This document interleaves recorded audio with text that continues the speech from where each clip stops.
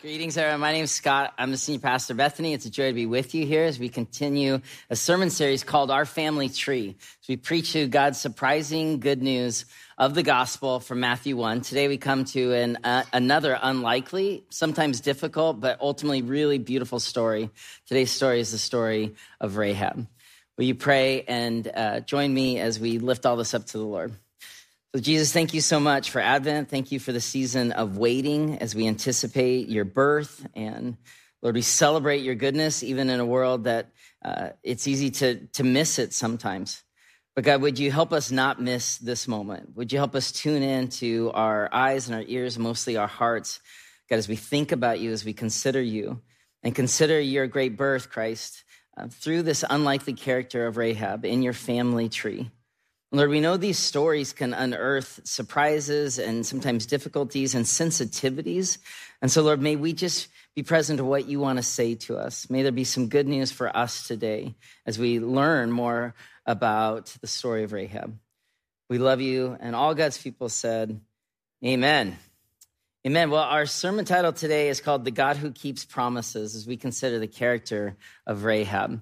Many years ago, maybe 20 or more, I worked in Hollywood for a little company called Trimark Pictures. At the time, it was the last independently owned film studio in Hollywood. Later, after I left, got bought by Lionsgate Entertainment. And my first job when my wife and I moved to Los Angeles was working at Trimark. I was working in the publicity department, but what I really wanted to do was be part of telling great stories to the world through film. And so though I was working in publicity, working on press junkets and bringing talent into the city to be interviewed by press, what my passion was script coverage. Now, script coverage is when you help move your production department just reading scripts and giving feedback. These three don't read, but these two you should definitely look at. And so I met with our director of production. I said, I know it's not in my JD, but I would love to read stories. And she's like, great, here's 2 feet of scripts. There was like 15 scripts. Like, bring me your thoughts on Monday. And I just, over the season of employment, I got to read a ton of different movie scripts and even started to write some scripts. And I became really curious about what makes a great movie script. There's got to be surprising characters, heroes or heroines. There's got to be redemption. There's got to be brokenness. And, stories that are like too on the nose, that are a little bit Hallmark. I know it works in this season, but year-round, those stories we kind of avert because we want something gritty. We want something we can relate to. We want something that ultimately be hopeful, but it's got to tell an arc of brokenness and conflict and intrigue and breakthrough. And in the family tree of Jesus, there are these incredible stories that we get to tell. We moved, obviously, from Los Angeles decades ago, but now as a senior pastor, primary task is we every single week study the scriptures like, Lord, what is the story that you told in scripture, and what is the good news it bears in our life? And I've got good news for you, friends. As we consider our family tree from Matthew 1, we are preaching the gospel, the incarnation of Jesus Christ through really messy stories, unlikely characters.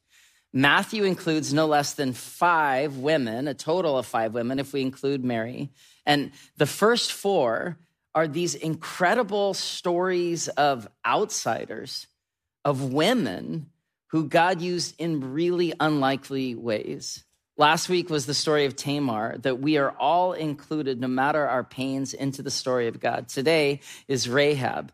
That is both the good news for when we need God's promises to come true in our life, and that we can be agents of change, even in the Jerichos of our life, to help be instruments of good news in a world who desperately needs good news. Next week will be Ruth, the following week, Bathsheba, and then on Christmas Eve, we'll get to preach the gospel of Jesus through his earthly mother, Mary, the incarnation, the waiting. And these women of valor, these stories are surprising good news. They're better than any script we could conjure up, the script of Matthew 1. And today, as we consider Joshua 2 and Matthew 1 and tell the story of Rahab, my hope is that you would be hearing your story anchored in this almost 3,500-year-old story of Rahab and the story of Christ. that there would be places that you would identify that you need God to break through. There would be Jericho type things, instruments and obstacles of oppression in your life that you are hoping and believing that God is going to bring some life through. And that like Rahab, through you experiencing some of the good news of Christ in this season, you would be good news for others. There are roommates. There are people on your dorm floor. There are people in your house. There are people in your family of origin. And we'll tell some hard stories today, but the point would be that we would be experiencing more hope. I know this season there are a lot of walls. There are a lot of Jerichos, if we use that more than just the literal translation of Joshua True, but there are these things, these instruments, these barriers that have kept some of us, stuck or in places that just feel incredibly broken. But God's good news delivered through Rahab and then told in Matthew is that God will not only protect you, God will keep his promises to you. He will, and provide you opportunities to be good news for other people in your life. This is a story of redemption and a story of hope. So today, as we turn to this story of Rahab, we're going to look at Rahab's story. Hi, I'm Rahab. I'm from Jericho, but this will not define me. We're going to look at the thing that we need, that when when we see obstacles, God is often encouraging us to see an opportunity there within. And then finally, we're going to consider the scarlet cord that comes through Joshua True with this divine invitation that God keeps his promises and we can impact the world as we keep promises too. So let's dive into this person of Rahab. The first point in your outline, I'm Rahab from Jericho, but this will not define me. There's this incredible story of Joshua of this woman, Rahab, the star of the first couple chapters of Joshua, and she lives in the wall. Listen to Joshua 2, starting in verse 1. Joshua, son of Nun, the new leader of Israel, took over from Moses. He secretly sent 2 spies from Shittim, says, go look over the land, especially Jericho. So they went in Jericho, and they entered the house of a prostitute named Rahab, and they stayed there, the 2 spies did. The king of Jericho was told, look, some of the Israelites, they've come here tonight to spy the land. So the king of Jericho sent a message to Rahab, bring out the men who came to you and entered your house, because they've come to spy out the land. But the woman had taken the 2 men and she had hidden them. So Rahab said, yes, the men came, but I didn't know where they'd come from. And at dusk, when it was time to close the city gate, they left. I don't know which way they went. Go after them and go quickly. You may even catch up with them. But she had taken them on the roof. She had hidden them under the stalks of flax she had laid out on the roof. So the men of the king set out in pursuit of the spies on the road that leads to the fords of the Jordan. And as soon as the pursuers had gone out, the gate was shut. The woman, Rahab, is stuck inside a system, a Jericho. She's stuck inside the wall. But as the spies come, you see this incredible story start to unfold. The men are hidden up on the roof under the flax. Flax in that day was laid on the roof of houses along the wall of Jericho to dry out. The finer parts of flax would be crushed and made linen. The rougher parts would be made into ropes. So you're seeing this incredible story as the spies will be delivered in just a moment. And Rahab was this woman of influence. She owns a business. She's named in several places in Scripture as a prostitute. Some have speculated that could be like a boarding house or like a brewery or a tavern or just more like a house of prostitution. But she was stuck. She was a victim of a walled society. She lived on the outskirts of the wall. She lived in the wall, having a window that she could lower the spies to. But she's a businesswoman. She's got flax. She's got multiple modes of income. Some have even speculated maybe her harlotry was in order to pay family debts. She's an unlikely heroine. And don't you love that God, our God, is a God of unlikely stories, is a God of unlikely heroes and heroines, that here this prostitute would be named in the New Testament as righteous, as wise. And it's surprising really to find Rahab in the line of Christ. Of course, Rahab didn't know Jesus herself yet. Jesus wouldn't walk the earth for 1,500 years later. Rahab didn't have a Bible, but somehow the stories of Yahweh have come to her. She names God. I've heard of your Yahweh. I've heard, and in this way, though some of the Joshua conquest stories are difficult for us to wrestle with as we think about the wall coming down, as we think about people in Canaan that didn't turn to Yahweh who die, we wrestle with that. We should wrestle with that. But there's also this thread of grace that runs through Joshua, through Rahab, that she's grafted in. And a woman who has no resources in society, who has built herself up, acts in incredible bravery to save the lives of these spies. And so they come, she hides them, and then she tells this tale. Like, again, it would be this incredible arc of characterization, make an incredible story for a film. She tells the king's men, they've gone, you should go and go quickly. She's ingenious. She works in order to save the lives of the people around her. We're going to see her as an agent of change for her parents and her siblings. She's this person of incredible bravery and cunning and faith. One scholar said it like this: the first story in Joshua is a story of grace, not wrath.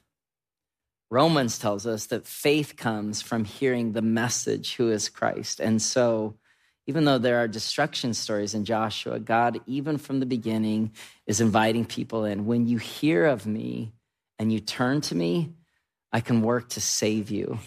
I can work to redeem you. That's what Jesus is in our lives, friends.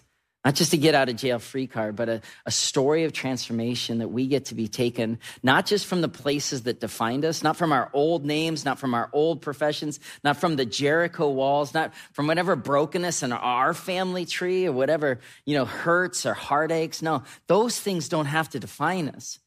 No, we get an invitation through this character of Rahab to consider when we turn to Christ in faith, God can redeem us. James would later say, if you consider the faith, remember James, the brother of Christ who wrote, we did a series on James not too long ago. He says, if you consider real faith, faith without works, consider Abraham and consider Rahab.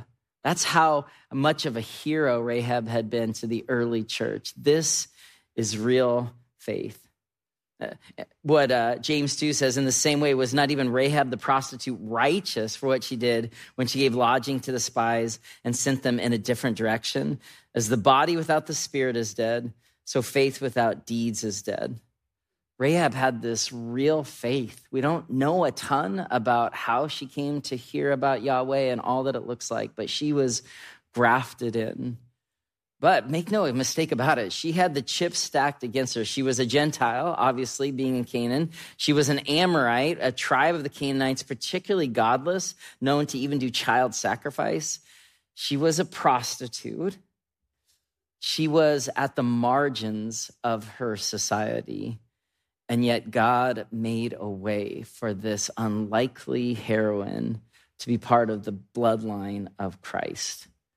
God brought her out from places of discrimination, places that were literally dying, from the walls. See, Rahab was from Jericho, but God said, that doesn't have to define you. The walls of Jericho will fall, but you, Rahab, I will bring you out and bring you in among my people. Jericho was this especially broken place, one of the oldest inhabited cities in the world, the first city to fall in the conquest of Israel into Canaan, about 1,500 years before the line of Christ.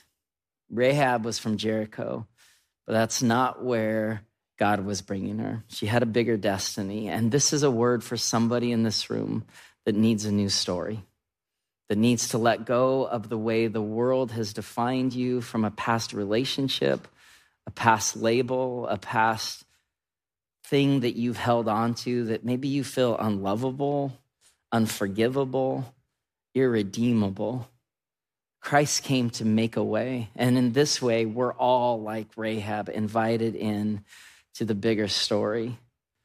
And that's why when I talk about Rahab, I get pretty emotional because I want to talk to you about your life. Like, God will sometimes need the walls in your life to fall in order to bring you into a place where he can write a new family story for you. Like, there's times in our life where it just feels like, okay, the walls are caving in on me. God, where are you at here? What's happening? And these become moments of opportunity that the places you've been don't have to be places you're stuck anymore. God's calling us rather out and in to a deeper trust, that he's writing new stories. New stories. But for some of us, as we consider the family line of Christ, it is difficult because we think of our own brokenness. We think of our difficulties. It's much easier for us to go on a mission trip across the world than sometimes being a person of grace, even in our own home. We notice that this time of year. And in our own stories, there are these stories, these family secrets, broken relationships. Maybe somebody, harmed you along your path, and so you've struggled to see how God can redeem broken family systems. These are the surprising elements that are often heartbreaking in our family trees. So I find it just completely ironic and beautiful that Matthew preaches the gospel through his family tree, our family tree, the genealogy of Christ. This became really personal for me about 5 years ago, this kind of surprising element of the family trees, because my own family tree had some surprise in it. Due to 23andMe and Ancestry.com, I got a message through Facebook about 5 years ago, hey, I think we might be related. And come to find out there was 2 half siblings in the world. I was raised thinking I had one brother. I'm actually part of 4 of us.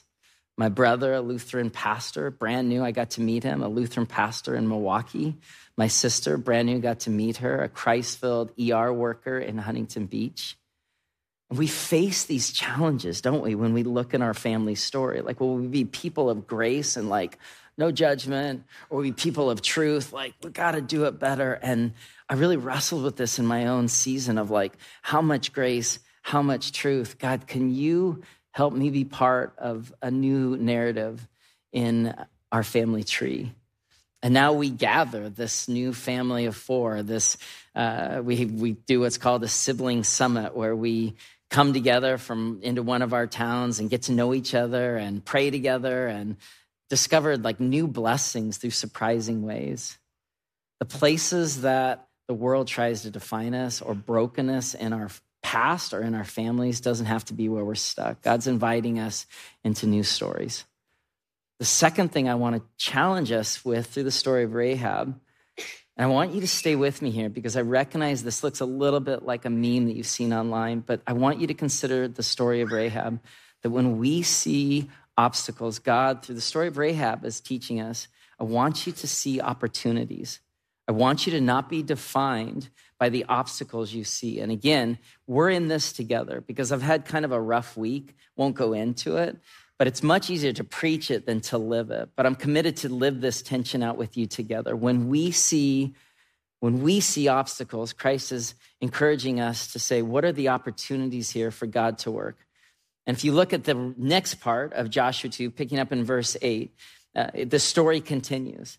The 2 spies from Israel lay down on the roof of Rahab, up under the flax. She went up to the roof and she said, I know that the Lord has given you this land, and that a great fear of you has fallen on us, so that all who live in this country are melting in fear because of you. We've heard how the Lord dried up the water of the Red Sea for when you came out of Egypt, and what you did to Sihon and Og, the 2 kings of the Amorites east of Jordan, whom you completely destroyed. When we heard of it, those of us in Jericho, our hearts melted in fear, and everyone's courage failed because of you. For the Lord your God, Yahweh, is God in heaven above and on the earth below. She's preaching here. She's preaching to the spies, this incredible woman.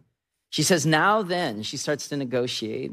Swear to me by this Lord that you'll show kindness to my family because I've shown kindness to you. Give me a sign that you'll spare the lives of my father, my mother, my brothers, my sisters, all who belong to them, and you'll save us from death. Our lives for your lives, the men assured her. If you don't tell what we're doing, we will treat you kindly and faithfully when the Lord gives us the land. This is an incredible story. Again, in that arc of what makes a great story, it's right here. This dramatic denouement, this tension building to climax where she's negotiating. She's like, I've heard about your God, but I have faith in your God. He's the God of heaven. He's the God of earth. Again, how do we know all this? we can speculate that maybe some people from Israel have been through Rahab's place of business. We don't know. But somehow she's heard the good news and she has become righteous and she has become faithful. Psalm 87 says, I will record Rahab and Babylon among those who acknowledge me. Behold, Philistia, Tyre, and Ethiopia. This one was born there. This is incredible. Psalm 87. If you're looking for a great verse about racial reconciliation too. God is in business of bringing people from the margins, the Rahabs, people from different ethnicities, and bringing them into God's family. And as we reconcile with others and we make space for people at the margins, we are declaring we worship a God bigger than any of our own imaginations. That God writes these good news stories that when there are obstacles, God says there is an opportunity for my name to be made great. And so when we live with a bold faith, we're not just kind of hiding away. So, okay, well, yeah, God will fix it. We're declaring that the God of the scriptures that came for Rahab is coming for us too. We're saying, God, I believe that there is an opportunity in every obstacle. Rahab understands these spies are on the roof. That she knows Israel stands across the river. Like, we're gonna fall here, but she says, God, how can your name become greater? How can this obstacle become an opportunity? And she becomes an agent of transformation for her family. Like, pretty incredible. Like, she's up on that roof and she's negotiating for her loved ones.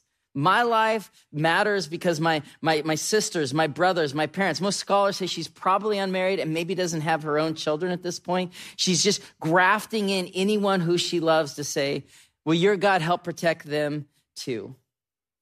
And friends, this is just the hopefulness of the gospel of Jesus Christ. That the things we've been through, the horrors we face, the walls around us, the Jerichos, the brokenness, the struggles in our families, the heartaches can become places of opportunity for our faith to grow, places of our ministry to go. Like, what do we say when you've been through something incredibly difficult? We say, oh, you have a testimony. You have a testimony because you've been tested. Now, again, much easier to preach than to live, but we're in this together. There are struggles that you're facing right now. Will you turn those into opportunity for your faith to grow? Relationally, financially, vocationally, emotionally, spiritually. Everyone in this room, if I'm like, all right, let's take a moment and write down our Jericho walls. Everyone in this room, man, we have obstacles.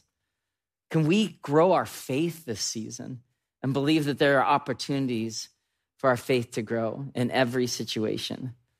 I'll tell you a story from history that illustrates this, just kind of mind-blowing faith that some saints and heroines of the faith have displayed in the face of really uncommon tragedy. Consider Corrie ten Boom, who lived through World War II and was a POW from the Nazis because she and her family had sheltered Jews. She had endured unimaginable horrors. But even in the prison camp, she continued to see opportunity where others saw obstacles. And she preached the gospel and repeated scriptures that she had committed to memory until one day she came to the end. No more opportunities. I've had enough. And it was Barracks 28. Corey and her sister Betsy were behind bars in a prison camp. And when they got moved to the infamous Barracks 28, Corey's like, I'm actually done now because every bed in the barrack was infested with fleas that would embed in the women prisoners living there. And Corey came to a place of hopelessness, like, I think I'm done now. God, I can't see you working anymore. And it was her sister Betsy who remembered the scripture, rejoice always, pray constantly, and give thanks in all circumstances. This is the will of God. That's it, Corey, Betsy said in their book, The Hiding Place. Give thanks in all circumstances. That's what we can do. That's what we should do, even in the new barracks. And Corey goes on to say, I stared at her and then around at the dark, foul-aired room. And then we thanked God for the fact that we were together. And we thank God because we had the Bible. And we thank God for the horrible crowds of prisoners. And we thank God even for the fleas. Because what they learned in Barracks 28, where the fleas were so bad, the prison guards would not enter. And so in that little flea-infested space became a liminal space where they could preach the gospel and they could care for one another. The fleas became actually, in a weird, bizarre way, protection from their enemies. I don't know what fleas you're facing right now. I don't know what things you're just like, and actually now I'm done, God, because though it sounds good coming out of Scott's mouth, no, this isn't an opportunity. This is just an obstacle. But friends, we're in this together this season. Are there places and opportunities that God's saying, even the fleas can testify if you turn all of your obstacles to me in prayer, in fellowship, in worship? We have the longest night service coming on the 21st where you can literally worship God in your pain. You say, God, I know that this is not how the world was meant to be, and I'm going to show up and declare that I'm going to choose to look for you even on the worst night of the year. So may we be people of hope like that. And finally, I want to talk to you about the end of the story here from Joshua 2 about the scarlet cord, because the scarlet cord becomes a symbol for Rahab of deliverance. And for us, it's a promise and a symbol that God keeps his promises to us. And we can be people of blessing, keeping our promise in the world, being people of hope to people around us.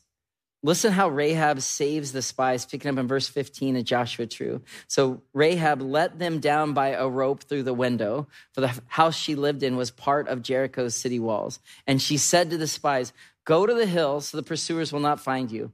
Hide yourselves there 3 days until they return, and then go on your way. Rahab has this incredible strategic mind.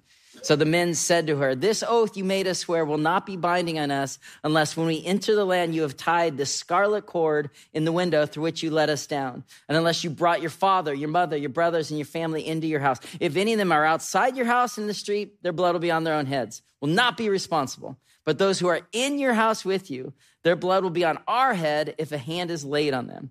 But if you tell what we're doing, we'll be released from the oath you made us swear. Agreed, she replied. Let it be as you say. So she sent them away, and they departed, and she tied the scarlet cord in the window. I've already mentioned Rahab, she lived in the walls. This was like the particular place of marginalization. She lived in Jericho's walls. But all of a sudden, the place where she was trapped became the opportunity to bless the spies. And you know, the spies say to her, like, take this scarlet cord. They don't say, go across town, take money out of the bank, buy something as an elaborate symbol. They literally say, take this cord, this thing that's right around you. Some say, was it the cord that she lowered them down the window? Some speculate probably not. It doesn't really matter. They say, take the thing that you have right here and place it as a symbol in your window that you're waiting for us, that you believe that God keeps promises, that you believe that your life can be redeemed, that you will do your part and tell this good news that we're coming back and your family will be gathered.